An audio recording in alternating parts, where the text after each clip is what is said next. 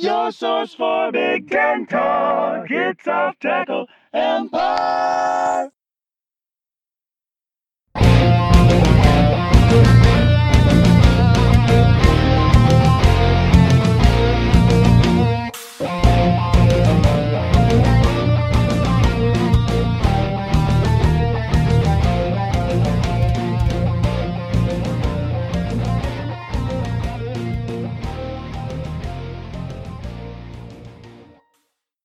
Welcome once again to the Blocking Charge Cast, episode number 8. This is an Off Tackle Empire production.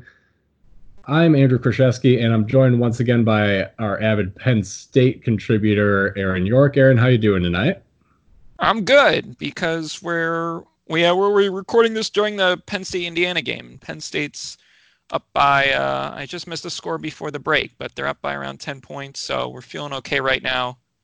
This is a game I felt comfortable with them, even though they are, Penn State loves to let us down every time the fans get hopeful about this team, but feeling good about this game. So Penn State still got that little number next to them, though. We haven't talked since they got it back. That happened. I don't know how they got it back. I mean, I guess they were able to win the revenge game against Ohio State, but they they got back on track after that little losing streak at the in the middle of January. Ohio State still counts as a pretty decent loss. They're actually, and we'll get right into this kind of with a big picture discussion, which is that honestly, top to even the very bottom, the Big Ten is as good as it's ever been, at least in my recollection. I mean, there's always a fistful of tournament teams at the top, but some of the latest projections are saying there could be as many as 9 or 10 Big Ten teams in the field. Now, that would be if it was selected today, and there's obviously still a lot of losses to hand out, but Big Ten still has 11 of the top 40 teams, according to KenPom. Even Northwestern, which has one win in league play, I think they're like 6-13 overall or something like that. They're still number 114 in KenPom, as bad as they've been. Just the amount of Quadrant 1 and Quadrant 2 games they have has basically boosted their profile up. So do you ever remember the Big Ten being this strong? I know it feels like this is like the second, third, or fourth year in a row that we've had this conversation, about the conference, but it really feels like it's better than it's ever been. Yeah, it's definitely as deep as it's ever been. I don't know I think we've seen years where the top 4 is stronger than this. I mean, that's kind of a countrywide issue where the elite team, there are no really elite teams because every time a team climbs the top of the mountain, they fall right off. So I think it's as top to bottom, it's as good as it's ever been.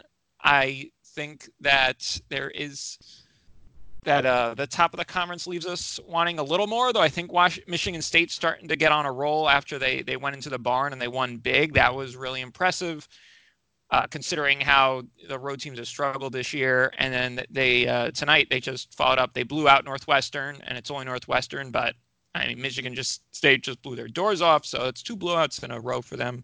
So maybe they're on the way to being the elite team that we thought they would be. And then Maryland looks really good, and you have Iowa's great offense with Luka Garza. Illinois being really surprising with the emergence of Kofi Cockburn. It's pronounced Cockburn. Yes, it is, and okay. I was lectured about this by Steve, as though I would think that 2 phonetically compatible letters in the middle of his name would just be silent for no reason. And it's also much more hilarious if his name was pronounced Cockburn. So, for the first, although I noticed like every Illinois game for like the first month and a half of the season, every announcer was definitely just saying it Cockburn. Like it took a long time before. I think it was the BTN guys were the first ones to get it right, but then I don't remember when it was exactly. I don't think it was this last week, but fairly recently I saw part of an Illinois game on a national broadcast, and they went right back to Cockburn. So that may just be something he has to deal with. He's been enough of a revelation that he's going to have an NBA decision to make after this year, and then he's got a whole new set of announcers pronouncing his name hilariously wrong. So. That's if you want to talk about a pleasant surprise team in the league, especially even not so much comparing them to their preseason expectations, where I think some sources thought they would be pretty good, but then they had some results in the early season, like losing to Miami by 30. But with a little more of the season on tape, it's kind of become apparent that really the big problem with Illinois early was they totally scrapped their defensive system. The first couple years of the Underwood era, they were all about full court pressure, highly aggressive, forcing lots of turnovers, but also committing tons and tons of fouls. They abandoned that altogether, and it clearly took them a while to figure out then how to play what I would refer to as normal half-court defense. But now that they have gotten the hang of it, they still, in some areas, don't quite have the depth that you might like. But their frontline players are very good, basically 1 to 5. Especially once he returns from suspension, Alan Griffin's been kind of an underrated find for them. It's obviously still about Coburn and Dosunmu. Bishanishvili really has been a little bit of a disappointment this year. I've been a little surprised by that. But as Steve is very fond of harping on, Brad Underwood does play this too big system that really just it kind of screws up their spacing. When they're almost better off when one of their big guys is in foul trouble and they don't have any choice but to bench him, and then just play the other guy at the 5. Play a little more of Kipper Nichols. That seems to be kind of their best configuration, and they've gone with more of that kind of thing recently, even when they haven't been forced to. But yeah, Illinois has definitely been a positive surprise of a team. I mean, I didn't necessarily think of them this way because I expected them to be at least in the middle of the pack, but Penn State also, as you said, ranked for the first time since 96, correct? Yes. Yeah. Ranked for the first time since 96. I've been frustrated with the offense and with some of the personnel decisions that Pat Chambers has made, but they're as good on defense as ever. And they have a little bit of Benson shooting depth that they haven't had in the past. Curtis Jones just stepped up in that big win at Michigan last week. He stepped up and gave them, I think, like 17 points in 18 minutes, all in the second half. That lifted them in a game where their offense was really struggling. In this game that they're up by 14 now against Indiana with 6 minutes to play, and their offense hasn't been great, but defense is forcing turnovers.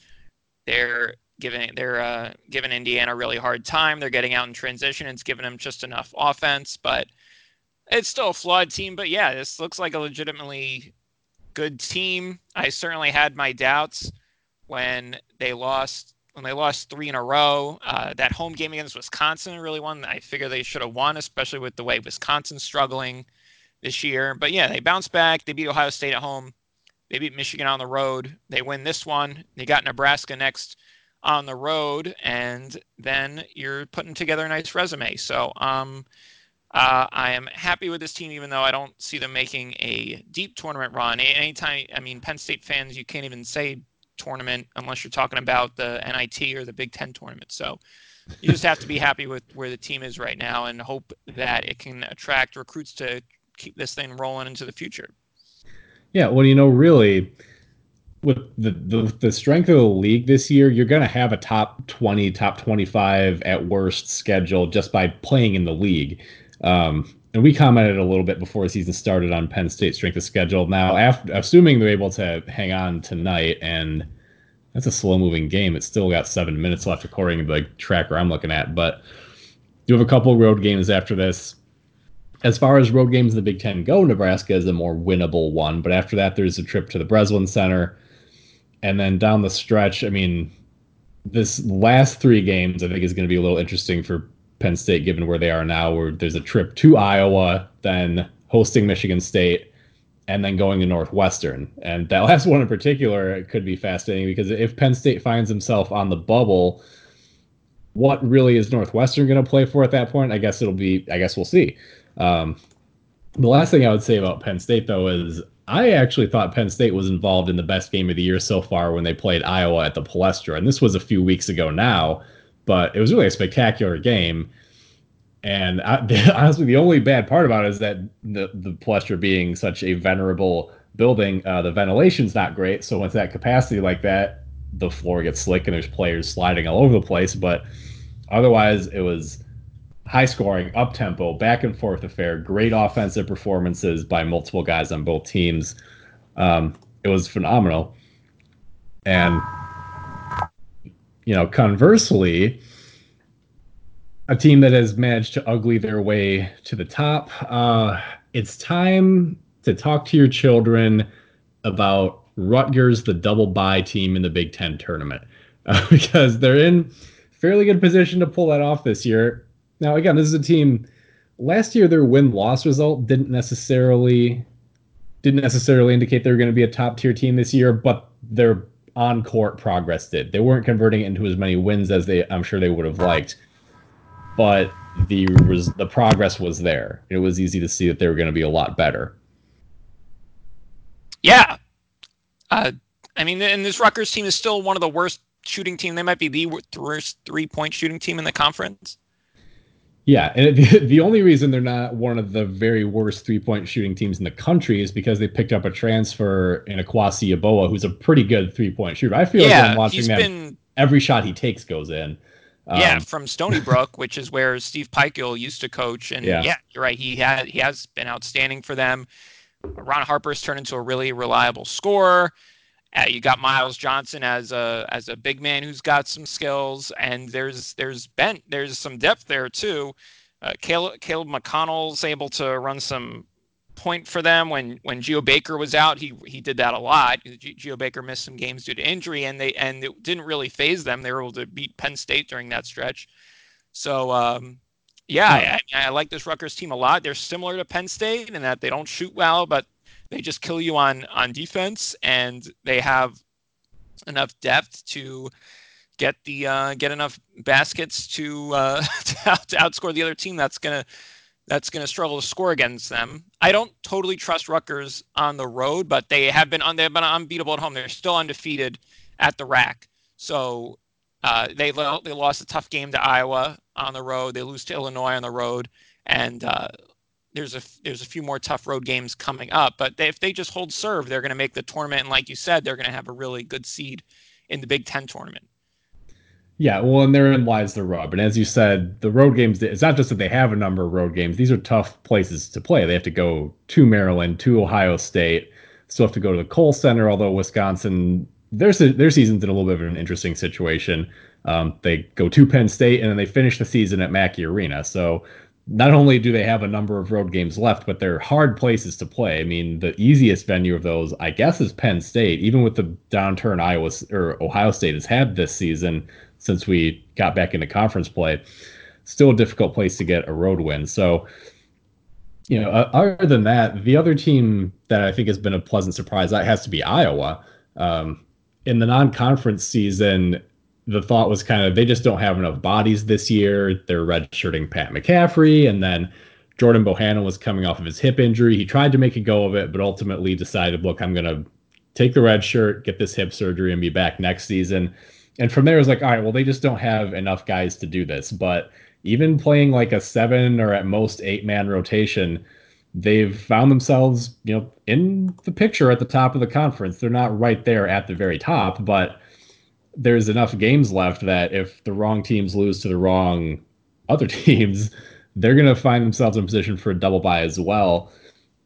And yeah, that's what happens when Luka Garza turns into a superstar. I think I liked Luka Garza. He was Luke Garza last year, right? He went by Luke, and now he's Luka. I don't know. Right? I thought he'd always gone by Luka, but I mean, honestly, until this year, he's kind of just been a guy, and now he's the guy. And, he's one of the best players in the country. He can score from anywhere. He's extremely efficient. He's got great skills under the basket with his footwork. He finishes through contact. He can step out and shoot the 3-pointer. He's an NBA style big man, and he's helped lift their offense to where it needs to be to compete with some of the best teams in the conference. Yeah, I'm going to be fascinated by how he's regarded in the NBA, because recently the thought has always been, look, you can't teach athletic potential. Just give the NBA the springiest, longest athletes they can get their hands on, and they'll teach them the basketball stuff later. But then there's kind of this counter weight to that. Like some of the European centers that have come over, like, I don't think anyone would look at Luka Doncic or Nikola Jokic and say, wow, that guy's an incredible athlete. I mean, obviously they're very good athletes if they're in the NBA, but they're not going to be winning any dunk contests anytime soon is kind of my point. And Yeah. I wonder if that type of player, because I mean, he's an excellent passer. He's not a total liability defensively yet. That's definitely still the weaker side of his game, but he's not a complete matador on defense anymore. He could be like a Lauri Markkanen, right? Oh, for sure. I mean, you can't back off of him on the 3-point line. He shoots 37% from there. He's got probably the quickest release on the mid-range shot that I remember ever seeing. He's got this sort of unorthodox shooting motion where it feels like it's all in his hands and fingers. So he goes from, when he turns to face up, if he's like 15 feet out, he goes from the motion where he turns to face you to shooting like inside of a second. The ball is away, and he hits that shot so reliably, you can't let him take it. But he also has the ability to put the ball on the deck, and then if he's posting you up, you can try to put a big guy on him, in which case he's quicker than most of them and just spins around them, or you can try to put a smaller guy on him, in which case he's powerful enough to muscle him down, and he draws a ton of fouls. I didn't think to check his drawn foul rate, but it's off the charts. He shoots, I think, something like 7 or 8 free throws a game, wrecks your front court depth by putting all your guys in foul trouble. Absolutely transformational performance by him. Not that anyone cares what I think, but I think he's got to be at least a finalist for the Wooden Award for best player in the country. There's, Miles Powell is going to be a popular candidate, Marcus Howard, maybe a couple other guys, but when you consider not only his raw number, I think the other thing is he's a fantastic rebounder now. He gets like 11 rebounds a game. So probably the most complete player out there for my money. And he doesn't completely destroy the rhythm of the offense around him. I mean, the rest of Iowa's players have been a lot more up and down, but they've gotten enough contributions from guys like Wieskamp. Joe Toussaint, I think, has a really bright future. He's basically just a slasher now, but if and when he finds a 3-point shot, he's going to be a really good point guard, I think, as well. So Iowa's got to feel pretty good about where they are right now. I think Ryan Kriener is their only senior who really plays. So if by some chance Garza decides to come back next year, which after this kind of season, even if your NBA stock isn't quite what you want it to be, I don't know he's not going to average 30 a night in college. So yeah. I don't see what point there is for him to come back, but he clearly enjoys the college experience, and why wouldn't he? His dad's a fantastic follow on Twitter. We certainly recommend that if that's your preferred social media. But yeah, it up and down. Whether you have any particular interest in what I don't really. I mean, I think every fan of college basketball, when you think about your conference, there are certain teams that's like, man, I really hope we beat them every year. I mean, you want to win every game, but there are teams that it bothers you more. I've never really felt that way one way or another about Iowa, so I don't mind that they have a little success because Garza is so much fun to watch. Is there another guy like this that comes to mind for you, even just in the last few years, where you're so impressed by their overall game that you kind of pick them up as a secondary rooting interest? I usually have a guy. I remember, when Frank Kaminsky exploded for Wisconsin, I wanted to watch him every night. Minnesota this year, with the way Marcus Carr and Daniel Oturu have sprung onto the scene, they've been fun and they've been so tough at home. So I want to see more Illinois because of Coburn. I haven't really been able to watch a lot of their games yet, so I want to see them. But trying to think who my favorite player on a different team.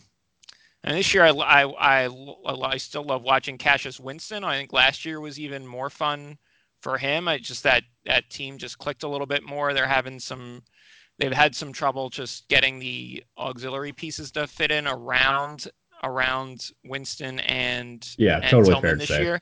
Yep. So last year's team was a little more fun, and it was fun watching Winston just do his thing. So yeah, there's it's a big conference. There's guys like that every year. The other one who came to mind I'm sorry, go ahead. Maryland's got some guys too. No, go ahead. The other one who came to mind for me, even though there was one game when he went full Coble and dropped like 38 on Michigan State to upset them, was Turan Petaway, the guy that Tim Miles found under a rock somewhere when they first came into the conference. And, sure, his shot selection was not always the greatest, but when he was hitting those shots, like, what are you going to do about that? I mean, it was a little bit of like diet Steph Curry type of shot selection he was taking, but he had a, I don't know if swagger is the right word about him, but he had a presence to his game when he was making shots that it was like, really, are we losing to Nebraska? So again, this is kind of a different mindset back then, before Tim Miles proved that he could build a little bit of a roster. Not that lasted, but that was one other guy that came to mind for me. So, all right, well, enough positive talk. I mean, the flip side of that coin, of course, is that there are going to be teams that didn't necessarily perform as well as we thought they would. And in the preview series before the season started, I may have ventured the opinion that the Big Ten regular season title would be decided, at least in part, by the outcome of the only game Michigan State and Ohio State play at the very end of the season. That prediction may not go down in my personal Hall of Fame, as the Buckeyes have started with a 3-6 mark in league play after rising as high as, what were they? Were they number 2 or number 3 in the country at one point? Number 2 in the country. They beat Kentucky on before Christmas. They beat Villanova. I mean, they blew Villanova out. They looked like the team that I expected they could be, with the talent they brought in and the kind of coach that I thought Holtman would be. And they blew out North Carolina before North Carolina was terrible. Yeah, right. Well, I think that was when Cole Anthony was still healthy. So North Carolina was a very different team back then. That same case as when Michigan played them. I think that was also before the Anthony, or maybe it was right around the time of the Anthony injury. No, I think it was before. But sometimes when you watch Ohio State, I have to admit, I thought they would make a lot more progress from last year offensively than they have. But it still, a lot of the time, feels like it's the Wesson brothers doing something and some guys just kind of hanging around watching. No one in the backcourt has really developed the way they need them to, and been like, they need a star in the backcourt to really run the offense alongside the Wesson brothers, and just no one has really stepped up. You have, DJ Carton's been really good for a freshman, but you'd like more out of some of these guys, and you have guys that have been in the program, like Luther Muhammad was a standout freshman last year, and hasn't really turned into a star player, and neither has Dwayne Washington. So I do think they still should be a lot better. I mean, they're still ranked number 13 in KenPom. Like, the numbers are there. You're just not executing at the end of this game. I mean, and they blow out Penn State at the beginning of December, and then Penn State returns the favor about a couple weeks ago. So their only wins in this month in the Big Ten are Nebraska, Northwestern. It's been ugly, but they're not that far away from making a run in the second half and looking like, and maybe turning into the team that we thought they would be. No, they're not. And the Northwestern game, even though, again, maybe the caveat applies that it's just Northwestern, but for a Northwestern team at the very bottom of the rankings, they're not as bad as the historical cellar-dwelling Northwestern teams. They really aren't. Ohio State was stuck in the mud against them for a while, and it was DJ Carton who dragged them out of it, and he really showed some signs of. I think he's going to be one of those guys where you think about him like, God, hasn't this guy graduated yet? Because I don't know that he's going to be an early draft entrant. It feels like they'll probably have him at least 2 more years. There's nothing all that physically imposing about him. I mean, he's a good enough Division I athlete. He's a top 40-ish player, if I remember right, coming out of high school. But it doesn't feel like he's the kind of guy the NBA is going to be like, oh, yeah, you're a lottery pick right now, either this year or next. So it's going to be a multi-year run for him. I think he's going to be the guy they build around, because I would expect Caleb Wesson to leave after this year. I don't know how much more there is for him to demonstrate. And, there was plenty of talk of him going pro after last season too. whether Caleb Wesson comes back or not, I think they would be better served in placing more of the mantle of that team on DJ Carton going forward, because it feels like that's the higher ceiling for the intermediate future of the team. Yeah, for sure. He's already third in the team in scoring. He leads the team in assists. So I think there is a guard that's going to lead them into the future. It is him. Yeah. And as you mentioned, despite falling to a 13-7 overall record, the computers still really like Ohio State because of the quality of non-conference slate they played. They're going to have plenty more opportunities to knock off some big names as conference play goes on, but they got to win some games. I mean, you can't go for a whole month, and it's a little strange because they had a similar swoon to this last year. And I really thought that Holtmann would have found a way to avoid that, but obviously not all progress is linear, and this is not exactly the easiest neighborhood to get better in. So I think a little more patience is still warranted, but it's definitely been a little bit, it's been a little bit disappointing. I think that's fair to say. Elsewhere, Purdue finds themselves towards the bottom middle of the conference. And it really, watching Purdue, it's clear that they struggle for the lack of a dominant scorer. If they're in a tie game with 10 seconds left, I don't know that they have a clear number one option. I mean, do you run something to set up Stefanovic, who's a good shooter but much, much, much better at home? Do you set something up for Travion Williams, who he's a very nice post threat, but works kind of methodically? Not all that good of a passer yet. And if it's a tie game, well, your team's just going to foul him and put him on the line where you shoot something like 50%. So it doesn't feel like they've got the catalyst that puts everything together and improves everybody around him. And that's an easy thing to say when you go from having Carson Edwards to not having Carson Edwards. They don't have to have a guy who is that type of threat, but somebody like, a few years ago when they had Vince Edwards, Dakota Mathias wasn't really the first option on any teams he was on, but somebody like that, a guy who's not just a shooter as the main offensive threat, or not just a post player, a more complete offensive threat. It just doesn't seem like they have that kind of thing. And their shooting has really not been all that consistent either. Looking back at it, I have no idea how they blew the doors off of Michigan State. Granted, it was at Mackey, and that's a very difficult place to play, but looking at the overall resumes of those two teams, that one's going to be a head scratcher for me for a while. I mean, I think Michigan State just turned the ball over. I watched the first 5 minutes of that game, which was must have been very frustrating. About all you needed to see, yeah. Yeah, because they were up 20-6 or something after about 5 minutes. I think Michigan State was turning the ball over, and they got going in transition, and they got some open threes. And but like you said, usually when you lose a big score like Edwards, someone will emerge the next year, but hasn't really happened. I really like Trevion Williams. Love him as a post player, needs to develop the jumper a little bit. But like you said, when you're a post player and you can't hit and you're making only half your free throws, it gives the defense an easy escape route. So he's not a complete player just yet.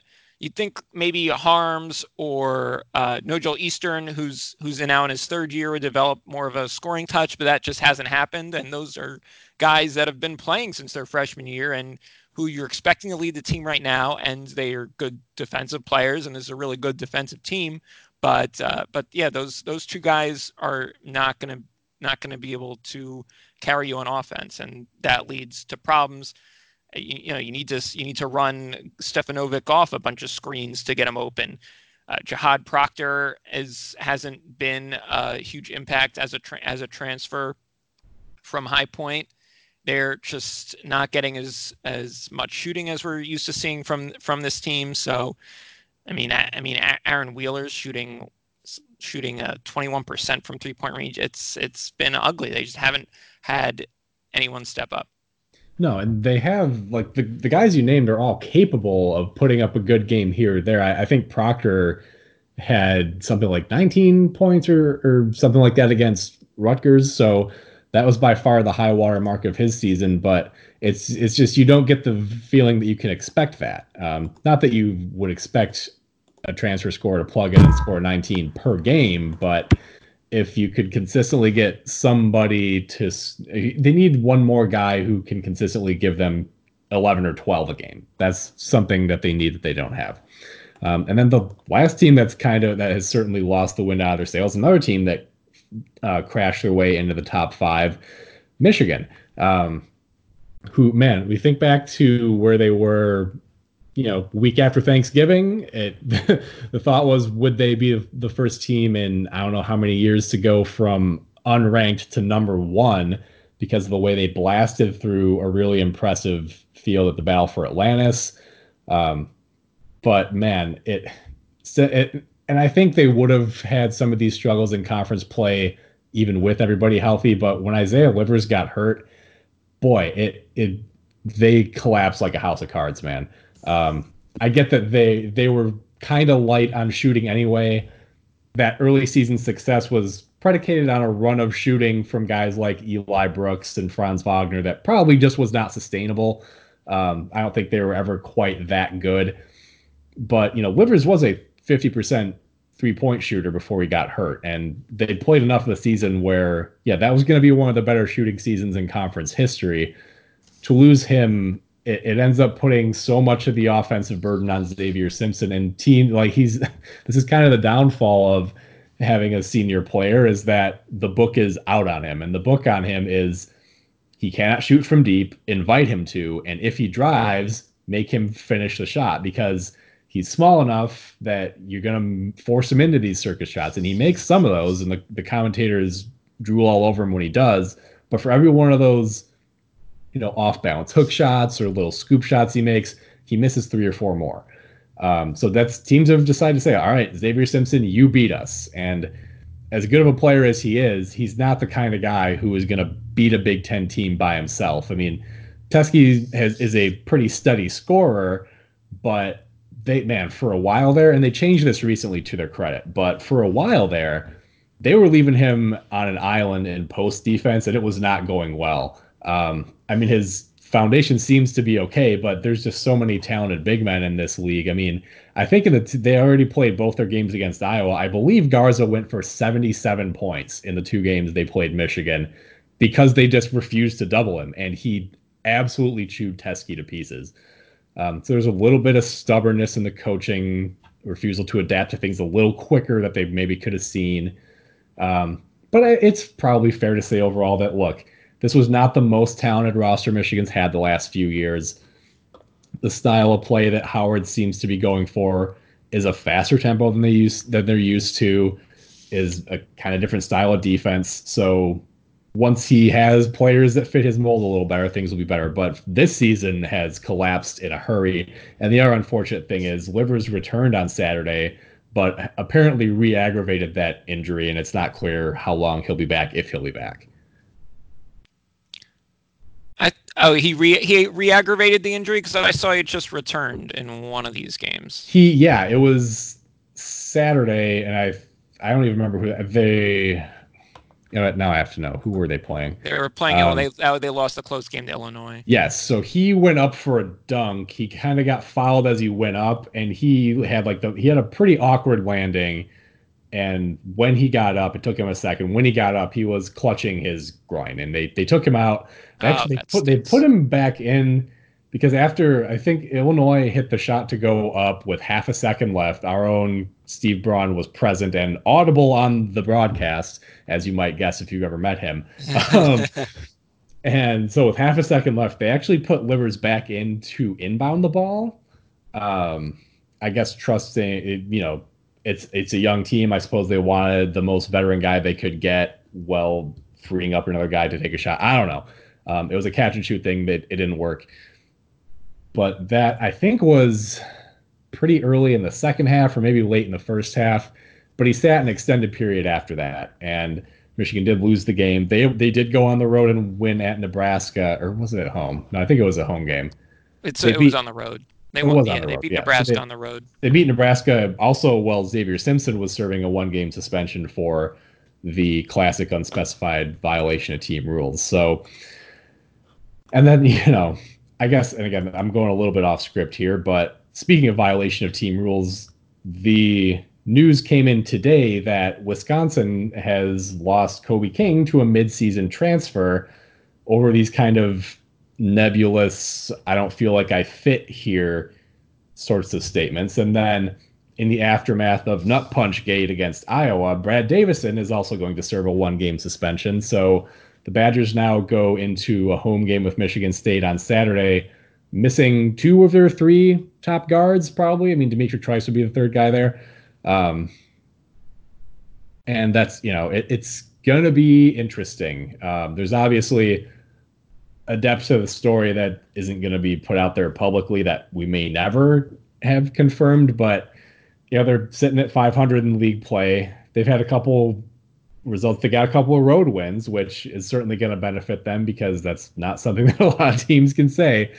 But it's the sort of drama that we're not used to hearing out of Wisconsin basketball. They're usually fairly steady, quiet. You don't hear this kind of thing from Wisconsin much. And I guess we'll see what develops with this story. So the last substantive questions, and maybe we already answered this by the amount we talked about earlier, but who would be your conference player of the year at the halfway mark? I think you got to go with Luka Garza. He puts up some crazy numbers. He's extremely valuable to his team. That doesn't play great defense, so they need him to score a lot every game. He comes through for them. They do. He's a beast. I think you got to go with Garza. Yeah, I would agree with that. And if it's not going to be him, what am I going to say? Cassius Winston, because I'm a Michigan State fan. I love the guy to death, and it's not that he's playing all that bad. He's a little more inconsistent than he was last year, for understandable reasons. But no, it's got to be Garza. It's Garza by a mile. It's 23 points per game, almost 11 rebounds. We mentioned the shooting percentages earlier, and just the impact he has on the game. I mean, Winston takes over plenty of games, but start to finish, Garza puts you on the ropes, man. So yeah, he'd be my choice as well. What do you think about Coach of the Year? Which this I think is a more interesting question. I want to say Steve Peichel, but Brad Underwood is also going to get some votes. I'll go Peichel just because there is not a culture of winning in Piscataway. So he's done a great job. He's brought together a group that there always seems to be like a lot of moving parts with transfers and stuff, and they haven't been able to really grow one group up together, but it seems like he's taken this ragtag bunch of guys, and he's even like I said before, Geo Baker missed some time due to injury, and they didn't seem to skip a beat. So I think it's got to be Steve Peichel right now. Peichel is probably going to win it. Underwood is a good point as well. As we mentioned earlier, it's not every head coach that would willingly scrap the form of defense that is kind of the foundation of their whole identity as a head coach, what got them where they are. But he did that. It's probably fair to say that he's got enough talent that maybe they should have been this good or close to it last year. The other guy who I don't think has gotten a whole lot of discussion with, and maybe it's just because Coach of the Year isn't something that gets discussed this early, but what about Fran McCaffrey? Iowa, as we mentioned, Iowa had an injury sort of lingering from the offseason to their projected starting point guard. They're rolling with a very shallow bench, and yet here they are. 6-3 ties them for 4th place in the conference. So they're going to have some opportunities over the next couple of weeks also to play a number of ranked teams that'll tell us a little bit more about whether they're really going to stay at that top tier or if they're going to sink back to the pack a little bit. But insofar as Coach of the Year often is about how much you exceed expectations, I thought Rutgers was going to be good. I think a lot of people thought Illinois was going to be pretty good just because of the continuity they had from the previous year. And if you don't have an obvious superstar team like Michigan State was supposed to be, I don't think they are that, but like they were supposed to be, then yeah, the teams that end up near the top of the rankings that you didn't expect to be there, I'm just thinking back to the beginning of the season, and the Iowa people that we talked to, our own Stu Monkey, did not expect a whole lot out of his Hawkeyes this year. He thought it would basically be sort of a cocoon year when they get better, develop their young guys, and next year, returning basically everybody, are ready to roll. But now the future may be now, and we'll see. They're 15-5 overall, all but a lock to make the tournament at this point. I mean, they would. The only reason I'm a little hesitant on this is because they have certainly been suspect to the late season swoon over the entire time he's been there. So they're going to have to keep their record a little bit above, what a 250 winning percentage in the month of February, for example, if they want to win that. But yeah, I think Fran at this point would have to be a candidate. He's got to finish much better though. Yeah, don't forget Richard Pitino either, because that was a team that I know we were talking about at the beginning of the year. We didn't expect much out of Minnesota, and he's gotten a huge jump from Daniel Oturu. Gabe Kalsher is playing well, and then of course Marcus Carr has come out of nowhere to be one of the best point guards in the conference. So yeah, he has. I mean, he transferred away the way from those players have developed. Yeah, Carr left Pitt basically thinking that with the players Capel was going to bring in there, he wouldn't play. Or at least that's what I assume is basically what happened. He's certainly been one of the surprise players in the conference as well.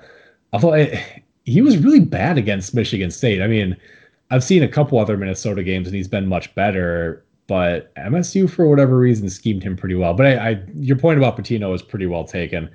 And we'll see. Again, it's a little early. We still have half the conference slate to play, but going 500 in conference, that's better maybe than we expected of them, but there's still plenty of opportunities for them to take some losses as well. So last thing we will do is note some games of interest over the next week. I laid out a number of things there. What on the schedule coming up catches your interest? Oh, upcoming, I saw that there's a big game with, I need to get the schedule in front of me, but Rutgers playing a big game on, they're playing Michigan in Manhattan. So that's going to be interesting because it's neutral site. I said I don't trust Rutgers on the road, and they are not on the road. They will be close to home. There should be a bunch of excited Rutgers fans in the house. We'll find out. Team that's struggling. Yeah, we'll find out once and for all if Rutgers really is New York's college athletics program. I will be the first one to tell you that they're not New York's team. I mean, that home arena belongs to St. John's. Yeah. Although Rutgers might be playing the best right now. Obviously, Syracuse has a claim. They've been playing better since Penn State blew them out in December. Yeah. But Rutgers will get fans because they're doing well, and I think there is a lot of excitement. They've been getting fans to that building, although it's been discussed in Slack. It's not the biggest building, although I love the atmosphere in the RAC.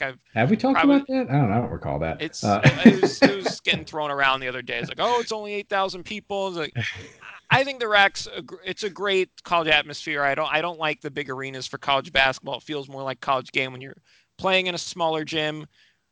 So, truthfully, it's easier to make a small gym really loud. There's less space to fill. Yeah, exactly. So, and the acoustics are better. Yeah. With the weird roofs, like Assembly Hall has a weird roof, and the RAC also has a weird roof where the sound is just different. Yeah. I think you see people but I could be being deceived because the RAC is a small arena. Maybe they won't fill up the Garden like I think. But it will. I think there's going to be. Looking forward to seeing what happens in that game. There's going to be plenty of Michigan fans there, even with the team having taken a little bit of a downturn. There was more I'm sure I don't have to tell you that there are plenty of Michigan fans on the East Coast. Oh yeah. Yeah, I mean there are plenty of good matchups next week. By the time we post this, the Iowa-Maryland game is going to be pretty close to getting underway. There's a pretty good slate this weekend. You mentioned the Michigan and Rutgers game. MSU takes that trip to a suddenly drama-stricken Wisconsin that we mentioned. Indiana's going to a desperate Ohio State. I mean, both of those teams, especially, let's see, did Penn State end up hanging on tonight? Yeah, Penn State blew them out. It did, yes. Indiana couldn't do anything on offense at the end. Yeah, it was great. So Indiana is certainly going to be in search of wins to keep themselves relevant in the conference and improve their seeding. Ohio State is going to be desperate for that win. But really what I'm looking forward to is the following Saturday, the 8th, when we have Hate Saturday. we have the second leg of Michigan State, Michigan. We have Purdue going to Indiana. We have Nebraska going to Iowa. And, of course, closest to your heart, we have Minnesota going to Penn State for the hard court version of the Victory Bell. So it'll be a double revenge game for Penn State because we lost to Minnesota in both sports this year. So yeah, that'll be a big spot for Penn State. We'll get to improve that home court advantage of the BJC. It's not the most intimidating venue, but hey, Penn State plays better there. So it's a Saturday as well. They were just talking about that on BTN today. They were mentioning that the weeknight games, because of State College being can't get any out there in the middle of nowhere, it's hard to fill it up with townies. So for weekend games, the townies, everyone's close. The actual townies are it's convenient for them because there's not traffic and they just drive there from a couple miles away. But the students, it's like is 8:30 local start and. They'd rather just study on a Wednesday night. So it is Saturday. So when the team is ranked, they do get a little bit of excitement. I think you're starting to see it actually look a little like a actual basketball arena. So I think we'll get a decent crowd. The team's starting to build some momentum. Nice win over Indiana today. So that should be a great game. Yeah, and when the other thing about that slate on the 8th is you've got games at noon, 2, 4, and 6. So you can meld and become one with your couch. The following weekend is Valentine's weekend. XFL weekend. Yeah, that's right. The first games are starting there. We should make sure we get some coverage out about that. I remember there are definitely some notable former Big Ten names that are going to be participating in that. But in any case, you could not describe my excitement when Matt McGloin got drafted to my New York Guardians. McMoxie, all right.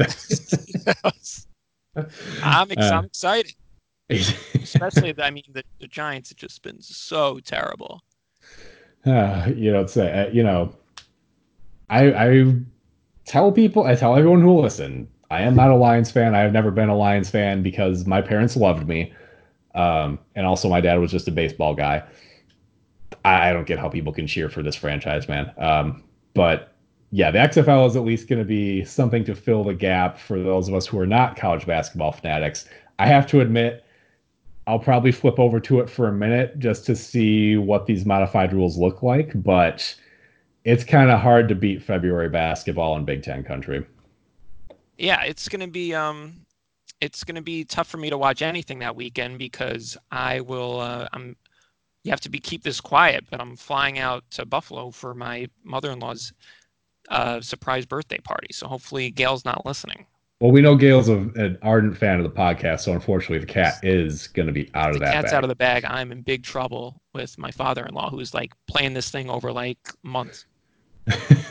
Well, unfortunately, I think if we hold the recording until then, it's going to be a little bit stale. That would not be good because all these games talked about already took place. So we'll have to chance it. Steer to other podcasts. And I'll just have to tell Gail to act surprised. If I tell Gail to act surprised, I might get out of it. I might be okay. Tell her to catch up on our backlog of the Rogan Experience, and we should be good. Yes, there you go. All right. I'll stop the recording in a little bit.